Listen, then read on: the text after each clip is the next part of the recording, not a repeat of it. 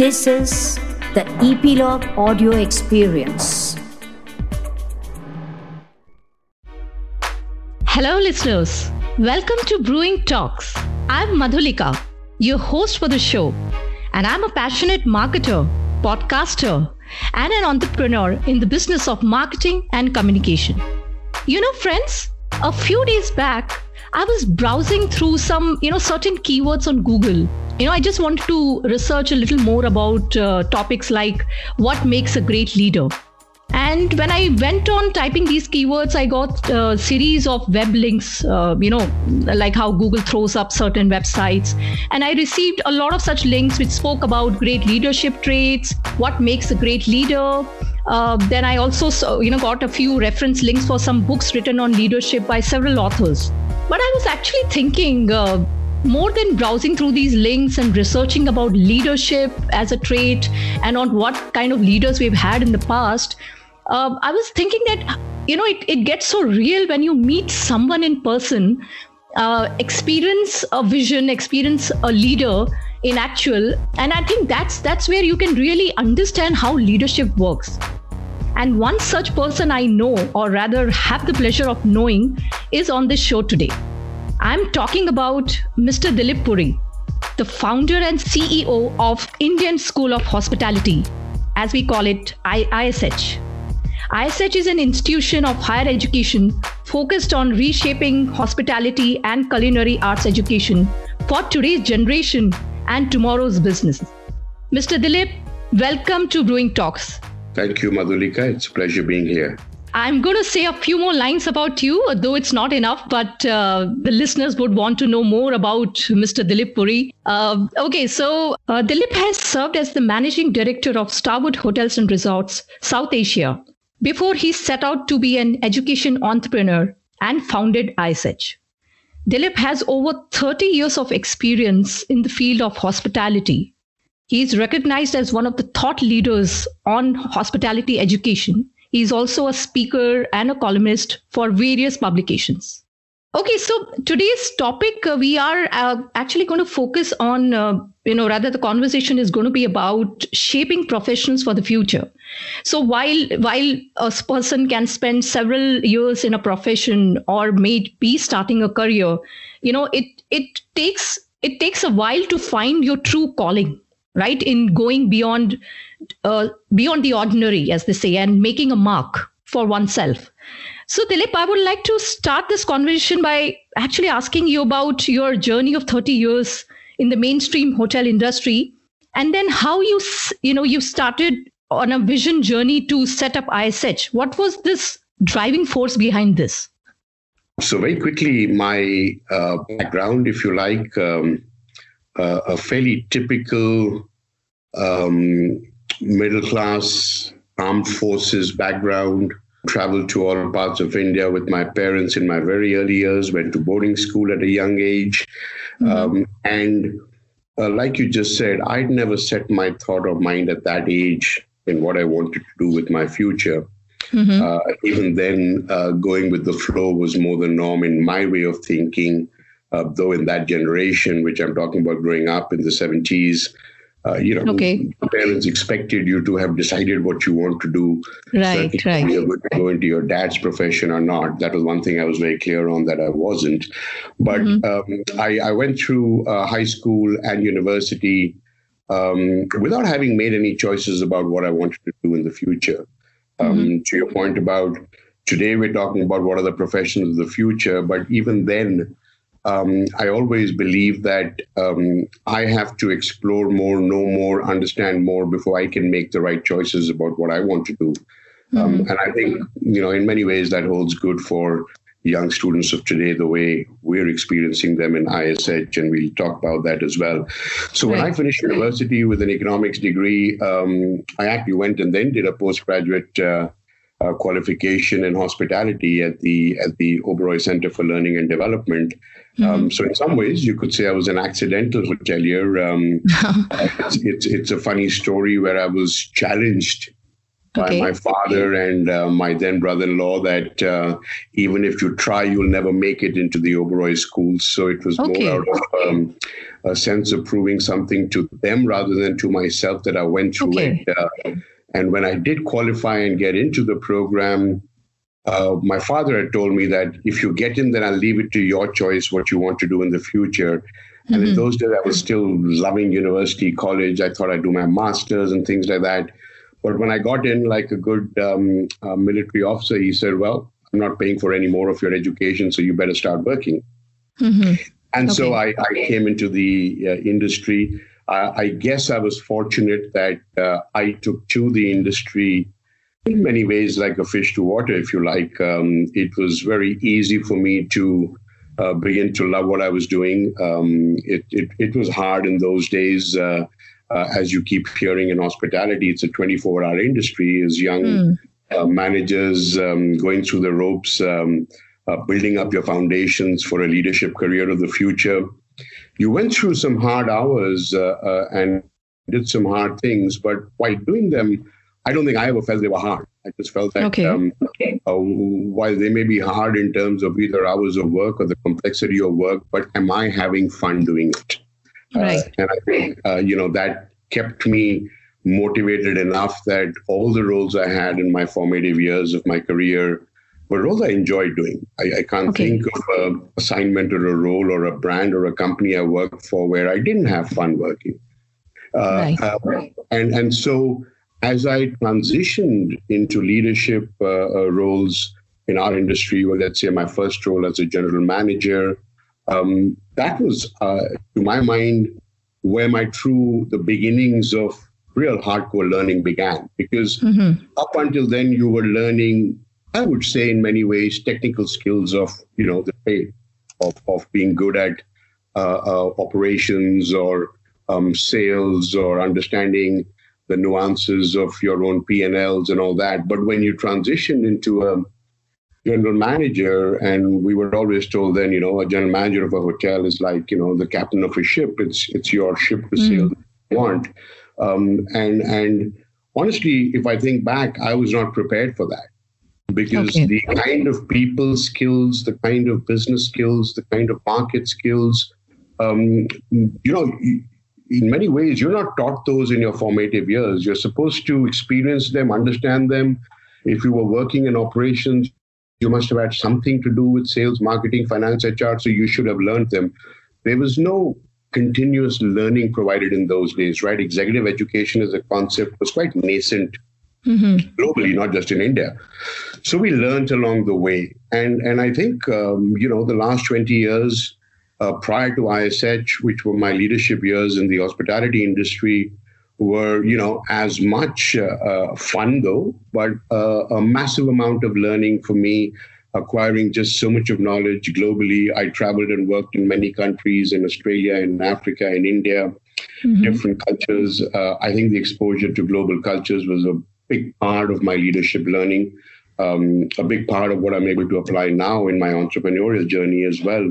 And so it was during those years of leadership that I think the subconscious, bias towards education, which I think existed in me forever, began to emerge, if you like. As you grow into leadership, you firstly communicate more. You work with and you lead larger teams of people.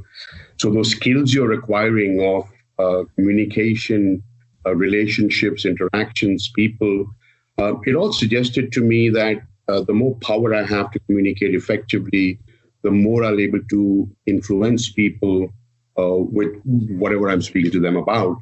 And in many ways, over my leadership years, whether it was public speaking, whether it was internal meetings, I looked upon communication as a very key aspect of leadership, where if you can truly communicate your vision right, only then can you expect that people will execute and deliver on that vision. And so I found that the desire to share knowledge, transfer knowledge, was becoming stronger and stronger. In my last role in my career, as you'd mentioned in introducing me, I was the managing director for Starwood. So, we had a large portfolio in South Asia. We were hiring and recruiting, significant number of people across all the hotels we were opening. And I began to see this big gap, if you like, in talent, firstly wanting to come into hospitality, and then talent studying hospitality, then wanting to work in the hospitality industry. And we were simply unable to find the right talent. And so that's when it struck me that when you look at not just the hospitality industry, the way people understand it to be hotels and resorts. I mean, hospitality is probably the cornerstone for any customer-centric industry. Right. Today, when you think about it, even in banks, what do you call the person you typically deal with? A relationship manager. Right. Now, the word relationship itself suggests that you have those skills to be able to build, manage, maintain, expand relationships. And I think that comes from a certain amount of customer centricity, which comes from a huge amount of soft skills which are required, comes from being able to truly bring out, all your own subconscious biases, to develop empathy, to really understand how, you can work emotional quotient into business decision making. I think all those things, struck me in a way in which I just knew what I had to do, which was to create this global quality educational institution. I had the luxury of time during my leadership years in Starwood. I was very strongly supported by my bosses above me in Singapore and the US, my global CEO. Was hugely encouraging of my entrepreneurial ambitions, if you like. And so it came to pass that after having thought it through, planned, gotten ready, I took the step circa 4 years ago. And so here I am, as you said, the founder and CEO of the Indian School of Hospitality. Great. That's a wonderful journey, Dilip. So was it the gap in education in this area is what was one of the key drivers for you to consider getting into opening up ISH, or was it something beyond? Obviously, vision, as you said, is there, and your own will to kind of contribute back to this industry in such an amazing way. Were there other factors as well? What else was there? What else as gaps were existing? Besides obviously maybe the lack of reaching out. Students not getting the right information or the right education for skill sets. So what else did exist at that time that drove this kind of vision for you? I guess in many ways, as you said, yes, the talent gap in our own industry was one of the key drivers. It suggested to me that there's a business opportunity here. And one of the things when people transition from a corporate professional role into entrepreneurship, you're often self-censoring yourself. You are in your own mind creating barriers to say why you were a successful corporate professional, but entrepreneurship is a whole different ballgame. It indeed is. And the more time you have to prepare, plan, objectively understand, not just go with your emotions saying, I want to be an entrepreneur. Every young kid today who we admit into ISH aspires to be an entrepreneur. And I find it challenging to temper those ambitions with some reality checks. But the point is that, yes, the talent gap was one driver, but I was, by then I guess I was smart enough to understand that I have to tick a lot of boxes. Most importantly, all my learnings as a leader in developing hotels, for example, I would see owners of hotels who wouldn't plan what they wanted to do when they were building a hotel and land up either overspending on it or under-speccing on it. And finally, if it wasn't successful, the responsibility always came on the operator, which was us who put our brands and operated their hotels. But I learned, you have to firstly make sure you're financially secure. You've got to make sure that you understand clearly how long a runway do you need in terms of whether it's cash flows and cash burning, the amount of equity you have to raise, what kind of fixed costs don't you want to have when you start off something. So when you have the time and the ability to plan how your entrepreneurship venture will be financially secure, I think that's a big driver, if you like. So in my journey, while I was still in Starwood, I'd begun to talk to a lot of people, colleagues, other, entrepreneurs, many of them known to me through my career. And I just took a huge amount of gyan. And that's when I decided that, my model is going to be raising capital from HNI investors whom I know, who are in hospitality, who understand this gap and look at it as a very sound business model. And that's how I raised my initial capital and secured ourselves financially first. Right. It's only when I was sure of that I began to think about now, what do I want to do with the brand I want to create? I didn't know very much more than hospitality as an industry. And so rather than be everything to everybody and get into the larger, more commoditized form of higher education, I believe that we would exploit, the niche, which not just hospitality, but hospitality-centric sectors and businesses, which today encompass almost all services businesses, that we would stay true to that niche. And so that's what we set out to build from Brand ISH's perspective. And as importantly, to make sure that we are truly global in terms of the quality we offer and truly world-class in terms of the infrastructure, campus, faculty. Securing ourselves financially allowed me to make sure that I could bring in very, very, high-quality academic and industry experienced faculty, paying them salaries which market and corporates pay, not which education pays. In India, unfortunately, as a legacy education, teaching, higher education has been seen, well, if you can't do anything else, let's do that. When it comes to teachers and faculty, the idea was to, disrupt that. And that was only possible if you brought in high quality people and paid them what they would earn if they could work in Harvard University, if you like, or for a big corporate. And I think that allowed us to do a couple of things which helped build our brand. And our messaging communications was always about, or is always about, we certainly have no desire to be the biggest in what we do. We just have to be the best in what we do. And we can be the best in what we do because we're doing something fairly specific. For all the thousands of workers which the mass commoditized universities will produce, they'll all need hundreds of leaders. And I think that's what ISH aspires to provide. Wow. Okay. Wow. That's great. So Dilip, education is a broad topic, but if I ask you, what has been the overall education? How is the education sector shaping up post-COVID? I'm sure there has been some eye openers and some key learnings post this pandemic. So how do you has there been any shifts, any trends changing overall? Indeed. I like to use the analogy, if you go back to November 2017, when the Prime Minister announced demonetization. It was, an event of very significant proportions to a majority of people. But one day to the next, if you think about it, the sector which just blossomed was financial technology, or fintech as we know it. Prior to demonetization, not too many people had heard of Paytm. It almost became a generic word after that, right? Correct.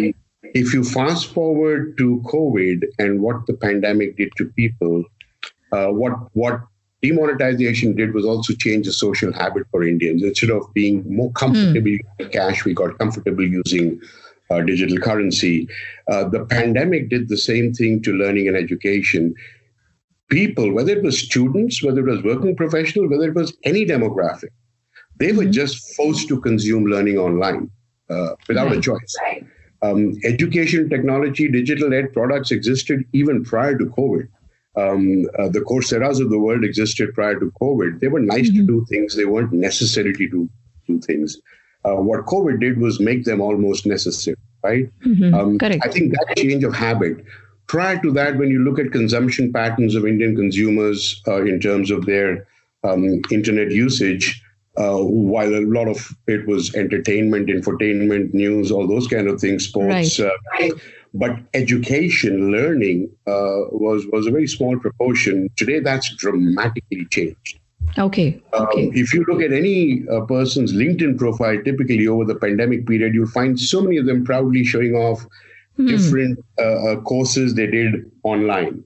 Correct. And how much it's impacted them and how great it is and all that. I mean, you could have done all of those even before COVID. Correct. Right? Correct. So now, when you take that change of habit into where learning through digital channels or blended mediums, I think that's the real metamorphosis which education is going to see. And coupled with, during the pandemic, if you would recollect, the government announced the National Education Policy 2020, a document which was in the making for several years, but they finally announced it. And that's pretty transformational if, the government executes it correctly. And many of what the new NEP envisages higher education institutions to become and do, I'm very proud to say that almost all those things we were doing from day one of setting up ISH, in terms of bringing in global quality, international education brands into India. We were able to, for example, Madhulika, transition our offline campus curriculums into online deliveries almost overnight in 24 hours because we had invested in the technology. We'd invested in the people who understood, adapted, and used that technology. So our students had no downtime when the lockdown was first announced. And over the 8 months before they started coming back to campus, I think we did over 2,000 hours of online delivery, including some very interesting experimentations with delivering practical learning online. Hospitality in its first year of education, there's a lot of practical learning as well. And so, we learned from students in the way they would consume, in which they were consuming the learning. Our faculty aligned and digitized their content accordingly. It actually became such that when we brought them back to campus and how we now today, operating in ISH, every class is a blended class. We have to maintain social norms. So half the students are in campus, in class, and another half are zooming in. The camera angles, the microphone, all the technology required to make sure that the experience of learning is as seamless for the student zooming in as it is for the student in class. I think that's something that's going to stay. Correct. Imagine the benefits of that spillover when students don't have to travel into college every day. You're doing a full-time degree. You're full-time in college, but it doesn't mean that you have to be in campus every day. Correct. You imagine the benefits to, not having to travel, lessening pollution. You can make more efficient use of the real estate and the space you have.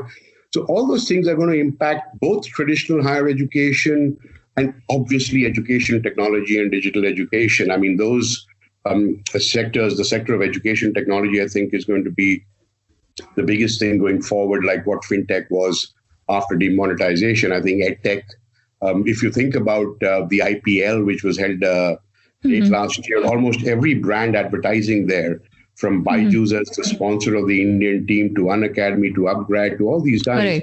Correct. I mean, you can see that edtech startups have almost become unicorns overnight, so many of them. So that's where I see the future of education.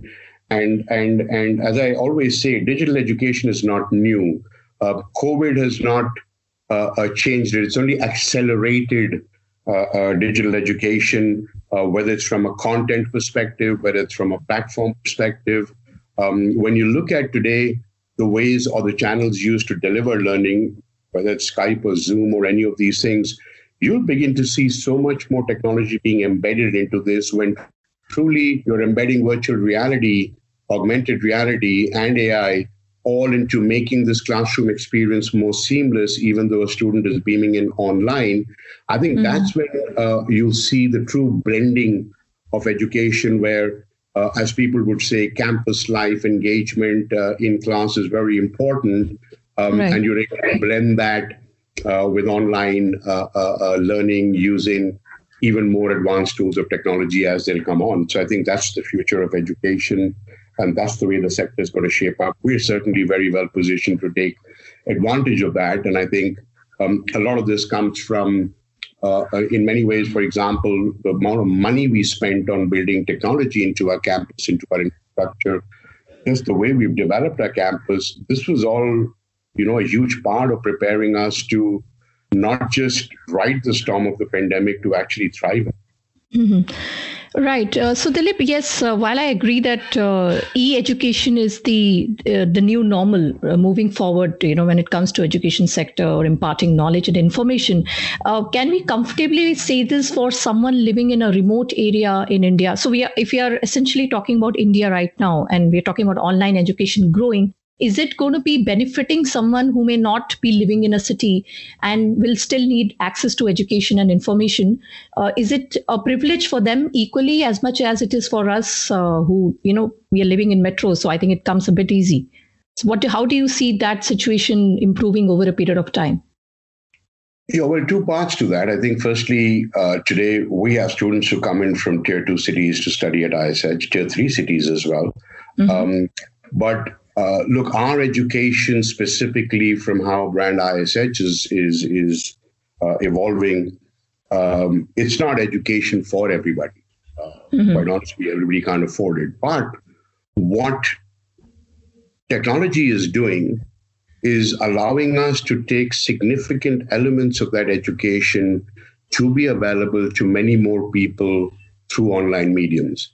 Mm-hmm. Now, when you talk about people living in semi-urban areas, if the kind of jobs that hospitality skill training will allow them to get within the ecosystems, you don't want more rural migration because that kind of learning will only get me a job in a big city. When you look at India as a tourism travel destination, for example, we're amongst the best in the world in terms of what we can offer and afford as tourism products. But whether it's through a lack of understanding of how much of a GDP accelerated tourism can be, we simply haven't put enough focus on it. But today you can see in the post-pandemic era, none of the people involved in anything to do with tourism and travel, whether it's airlines, whether it's hospitality, whether it is food and beverage, nobody's depending on foreign travelers and tourists to come, right? They're all hyping up the big domestic Indian market. Right. Now, that big Indian domestic market is going to travel to all corners of India because that's where India's true beauty is. You look at uncharted areas in the Northeast or places like that. I think those are opportunities where through technology, through education, we can skill and equip people with those competencies to be able to create tourism products, services, other things. I mean, whether it is retailing, whether it is running a restaurant, whether it is flying a regional airline there. These are all services, businesses, and these are what are needed to go out to other parts of India than be restricted to metros, if that answers your question. So I think, yes, a lot of our education will be able to be accessible by many more. Internet penetration is only going to improve as soon as 5G services come out in the next year, 2 years. I think India, both from its demographic divide, which makes our younger population who are far more adaptable to technology, and the continued permeation of technology in terms of internet accessibility to more people. I think any services through technology. Today, it's always been about SaaS, software as a service. Today, everything is as a service. And my own sense is that better learning, better development of mindsets, competencies in understanding services, delivering services is a key part of what education can do. And I think that's what we're looking to do. Okay, wonderful. Dilip, you said something very interesting in the beginning when we were talking about, how hospitality as a subject also is not confined to only hotels or aviation or let's say tourism in this case. It's grown, right? It's grown. It's now we are looking at banking sector. We're looking at retail, obviously, even e-commerce, right? We talk about e-commerce brands which are so focused on delivering the right service experience to its customers. So you think this is a recent phenomenon where there is so much of emphasis? So I was at a retail store last evening and I see this signage board where it spoke about having a dedicated relationship manager to you when you walk into the store, so that the person can guide you what brand looks best on you, how can they help you further, which was really, I was surprised, like this was not the case earlier, right? So what is driving this kind of service based or hospitality based phenomena in like all the sectors today? Well, as any marketer would tell you, the consumer is driving this. It's the expectations and the changing needs of the consumer which are driving these improvements to delivery of service by different products across different sectors. And I think that changing consumer expectations again has to do with demographics as well. Younger consumers tend to know more what they want, tend to want to focus more on the experience of shopping, not just what they buy. Right. And I think today, whether you walk into a retail store or into a restaurant, you're not just selling a pair of shoes or a meal. I think you're selling an entire experience. So Right. when you want to enhance that experience, as they say in the future, technology will get commoditized, and actually the differentiator will remain the human element. When young students ask me that, will technology take away jobs for us in the future?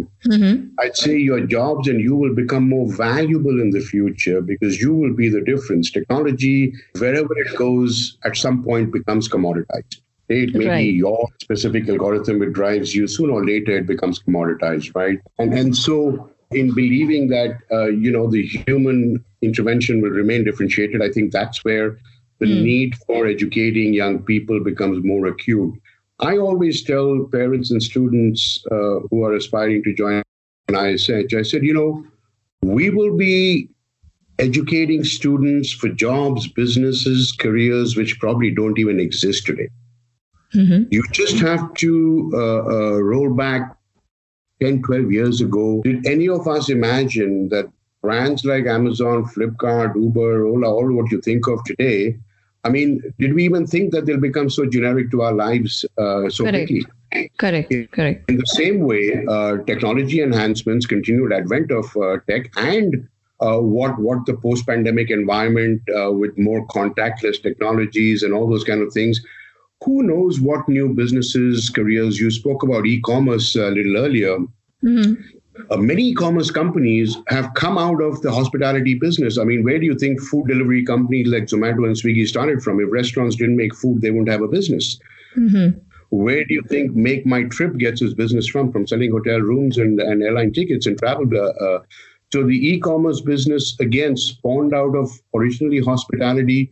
They have a starving need for people with hospitality education, or certainly some hospitality skills and experience. Right. And that's why my own sense is, I can tell you that this millennial community which we're talking about, I see it with a ringside view because I'm in education and these students are studying with me. But I always wonder that industry, not just hospitality, but any sector, so long as leadership is still not yet with what the changes are happening, they'll still think with the same parameters for young people they hire. And that's going to be the biggest challenge. If leaders are of a different genre, but are setting hiring benchmarks as per their genre for younger demographics, it's never going to work. It's the employers who have to change to adapt to the need of new young employees and vice versa. Right. We are going out on a limb to educate these students to, inculcate mindsets and competencies which will last them their whole lives and career. They're just smarter. Now, if an employer is still thinking the way they thought 20 years ago, man, you must be hardworking, you must be loyal to me. I mean, those don't exist in the lexicon of many young people. I mean, the loyalty to an organization or the security of a job, these changing consumer behaviors have to be understood in order to ensure that education educates the right talent, and then employers. I'll give you an example. In the post-pandemic era, you look at so many sectors. Already the big IT companies have announced that most people work from home. Hospitality and airline companies saying, hey, we can work with half the number of people, even if we are at full business. We've, just recognized and realized those efficiencies during COVID. And so suddenly, a 500-room hotel with 1,000 people figured out that they can operate with 500 people. Now they need 500 people to do the jobs of 1,000 people. They need much smarter people within those 500 people. Those 500 people have to be equipped with new skills, reskills, upskills. I think that's maybe a bomb waiting to explode as far as talent in all sectors of the industry is going to come out in the future. True, absolutely. Very true. Very well said, Dilip. Okay, so now since we are talking about students and we are talking about the younger generation, my question to you is about understanding millennials. I don't know why this seems like a riddle sometimes. Is it so complicated? Because millennial happens to be the student community.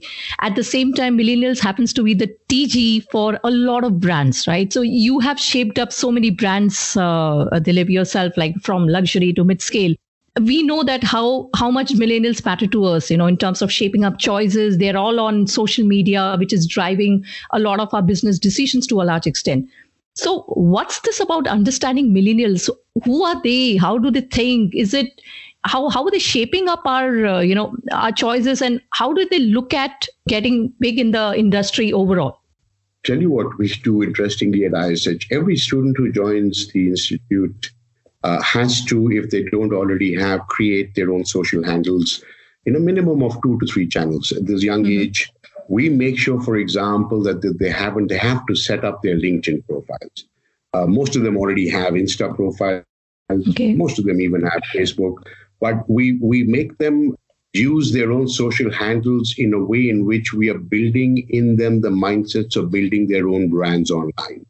So it is Madhulika, a young student who's joined, and through making sure that her social handle is optimized in its use for whatever she wants, she is actually assessed on that.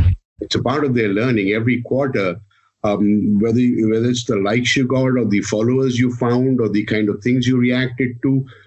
What we're trying to do is build in them the mindset of the power of social media going forward and how they can use it in business decisions, management decisions. But in doing that, we're also building them up to understand what they want out of a brand, because they're already putting themselves out saying, brand Madhulika likes this. And so when they look at brands and what their aspirations are and which brands excite them and what experiences excite them, I think a lot of those changes, we're actually shaping those changes through education of these young people. Now, the problem is that the decision makers in corporate, in brands, have to recognize that and also have to recognize the pace at which it's changing. When we used to talk about the generation gap in my young years, it was like 30 years was the generation. Today, less than 5 years is almost a generation. That's how quick the pace of changes are in consumer behavior, right? Right. My son, who's 28 years old, who's my co-founder at ISH, when he looks at 18 years olds coming in from school, he says, Dad, I don't recognize these kids. They're not us. And he's just 10 years older. True. Right? Absolutely. So I think marketeers and brands have to recognize that, yes, the consumer mindset, expectations, behavior is changing. They have to recognize the pace at which it is changing and towards what is it changing. For example, we expect a graduate to go out with a mindset of totally recognizing, understanding, and respecting, let's say, sustainability, diversity, equality. Now, marketers and brands have to understand that it is really a more important thing for this generation than it ever was before. And so if you want your own brand communications to start reflecting that, you need to recognize how important it is for the younger generation. Like I said, I have a ringside view because we are part of making or building these mindsets in young people. Correct. Over time, more and more, future thinking educational institutions will start focusing on these, what we call equipping them with life skills, a respect for diversity, equality, a respect for the environment and sustainability. These are not things you teach in class. These are things which you try and build as mindsets in young. We try and practice these things. So, for example, our campus is a 100%, plastic-free campus. There's no single-use plastic allowed in ISH. By just studying in that environment over 4 years, the student builds the mindset saying that, plastic is bad. I simply won't use it. Similarly, our gender ratios of male and female students is almost 50%. So we make sure that the respect for equality, diversity, gender is very much a part of the students growing up in mindset, rather than saying, hey, I'm putting into a classroom and teaching you what gender equality is. You have to experience it And as they're experiencing it, they're building up their own mindsets to what they want to look for in brands which they go out and see.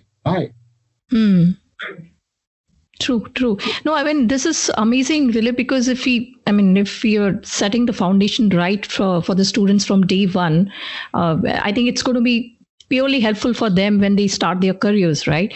And so when they start their career, that's where my next question to you is, when anyone who's starting a career in any field for that matter, what are the challenges that one faces? Like today, the world is coming closer, right? We have a lot of opportunities, much more than what they existed like a decade back or 2 decades back or whenever.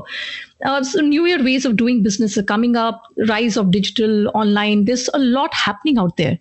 But at the same time, we feel that there are more challenges as well equally. So how, from your experience, Dilip, particularly coming from you, how do you think one can face these challenges positively, right? What does one needs to remember as they're just about to enter into an industry, or let's say if they're entering into sales and marketing industry right now, as we are talking on a marketing show here. So what would be your advice rather?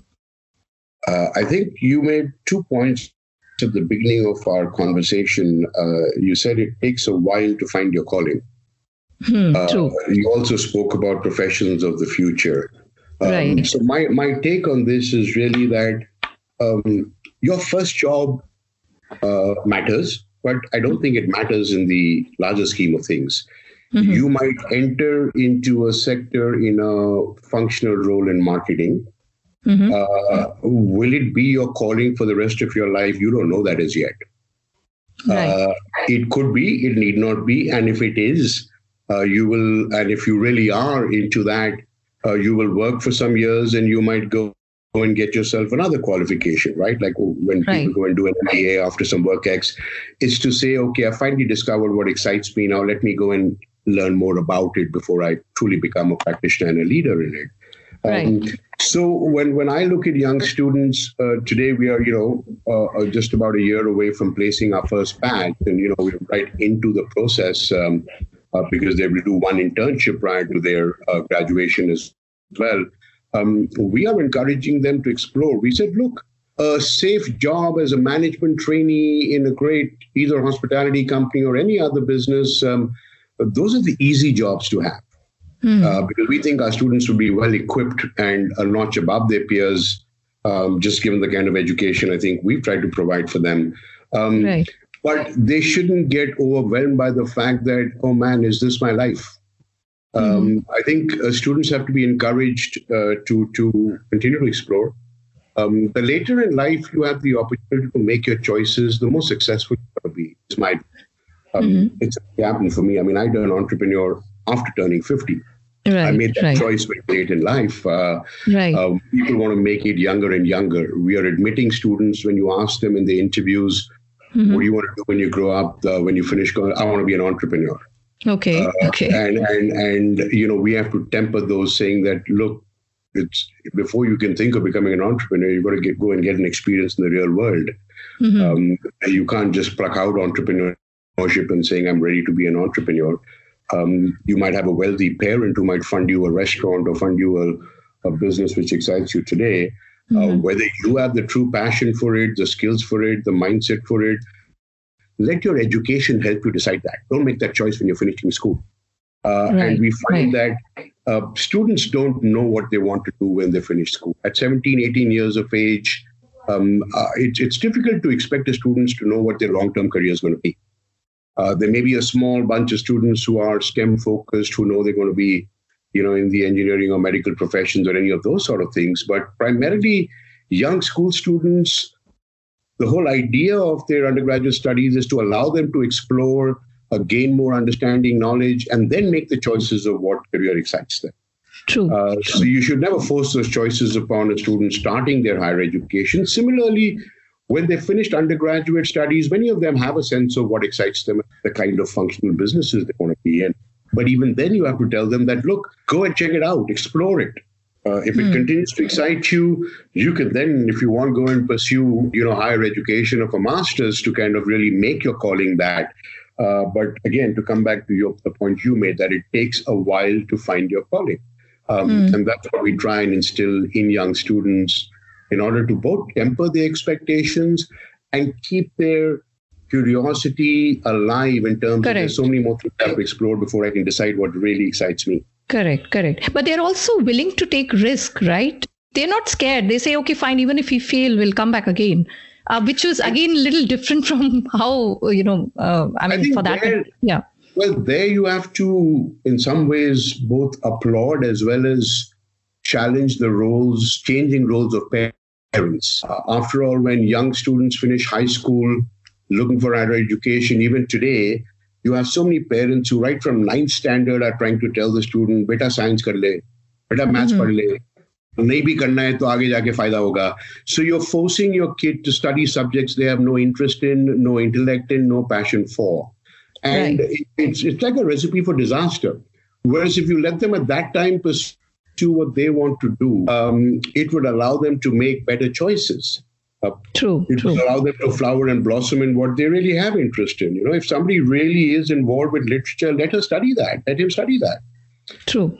And so those kind of things where parental attitudes are changing, that's helping students be a little more braver about, they're not scared. They don't look at job security the way their parents did. They don't look, I've got a job and I've got to stay in it for 10 years. So all those changing are part of, the demographics and the generational change we talked about earlier. But it requires a significant shift in parental attitudes as well as, we're brought up and a great part of our value system is, respect and learnings from our own families and parents. I think so it requires parents to also learn faster to adapt that saying, my kid at his age is not what I was at my age. The worst thing you can tell your kid is, beta, jab main tumhari umar ka tha. They look at you and say, which age are you talking about? I don't know that age. Correct. Did your age have the internet availability and the access to knowledge, information, which I have? No, it didn't. So allow me to express my views when you think that I should not be expressing my views, because at 18, if you're with a group of adults, you should still be seen, not heard. Young people want to express themselves. But parents who are more evolved in their thinking, more liberal in their thinking, I think we see, because, we spend so much of our time in the admissions process to truly understand a young person's personality before figuring out for ourselves, is our kind of education suited for the student, and to find out from the student that is this what they really want to do. And because it's a decision which parents and students make together, we often land up educating parents as much as we do the students themselves. Correct. Absolutely. No, this is amazing insights, Dilip, because I was in fact just going to ask you this, like, while we are talking so much about the millennials, the younger generation, the students, what's your message to the parents? And you just answered that. You just shared your views on the same. So as a concluding message, Dilip, what would be your message overall to the new entrants, right? What is that one takeaway you want, all of us to understand better? When young people after an education are entering their work lives, and for purposes of this show, let's, talk about students who aspire to be in the arena of marketing, which is a very broad arena by itself. We have a significant number of students who expressed great interest, as you would imagine, in digital marketing. Right. Because clearly, the digital world is the future. And I think our students clearly have the recognition for that. But you can apply digital marketing into almost every business, right? Right. So absolutely. Business, a services business, or even if you're selling for growing food. And my message would be that your early years of work, you should really think of yourself as a sponge. You have to just keep absorbing whatever you're experiencing, allowing yourself to make better, smarter choices for what you really want. Don't force yourself to like a job. The job must like you too. And if you and what you're doing don't vibe, you're bored of what you're doing.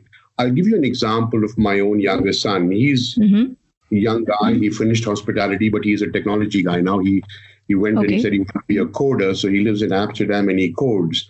And after a year of doing that, because he's new to it, he works with teams who are more experienced than him. So he's sometimes not able to finish his work in the hours given for that. That's how, tech works. That you have to kind of work on deadlines for projects and all that.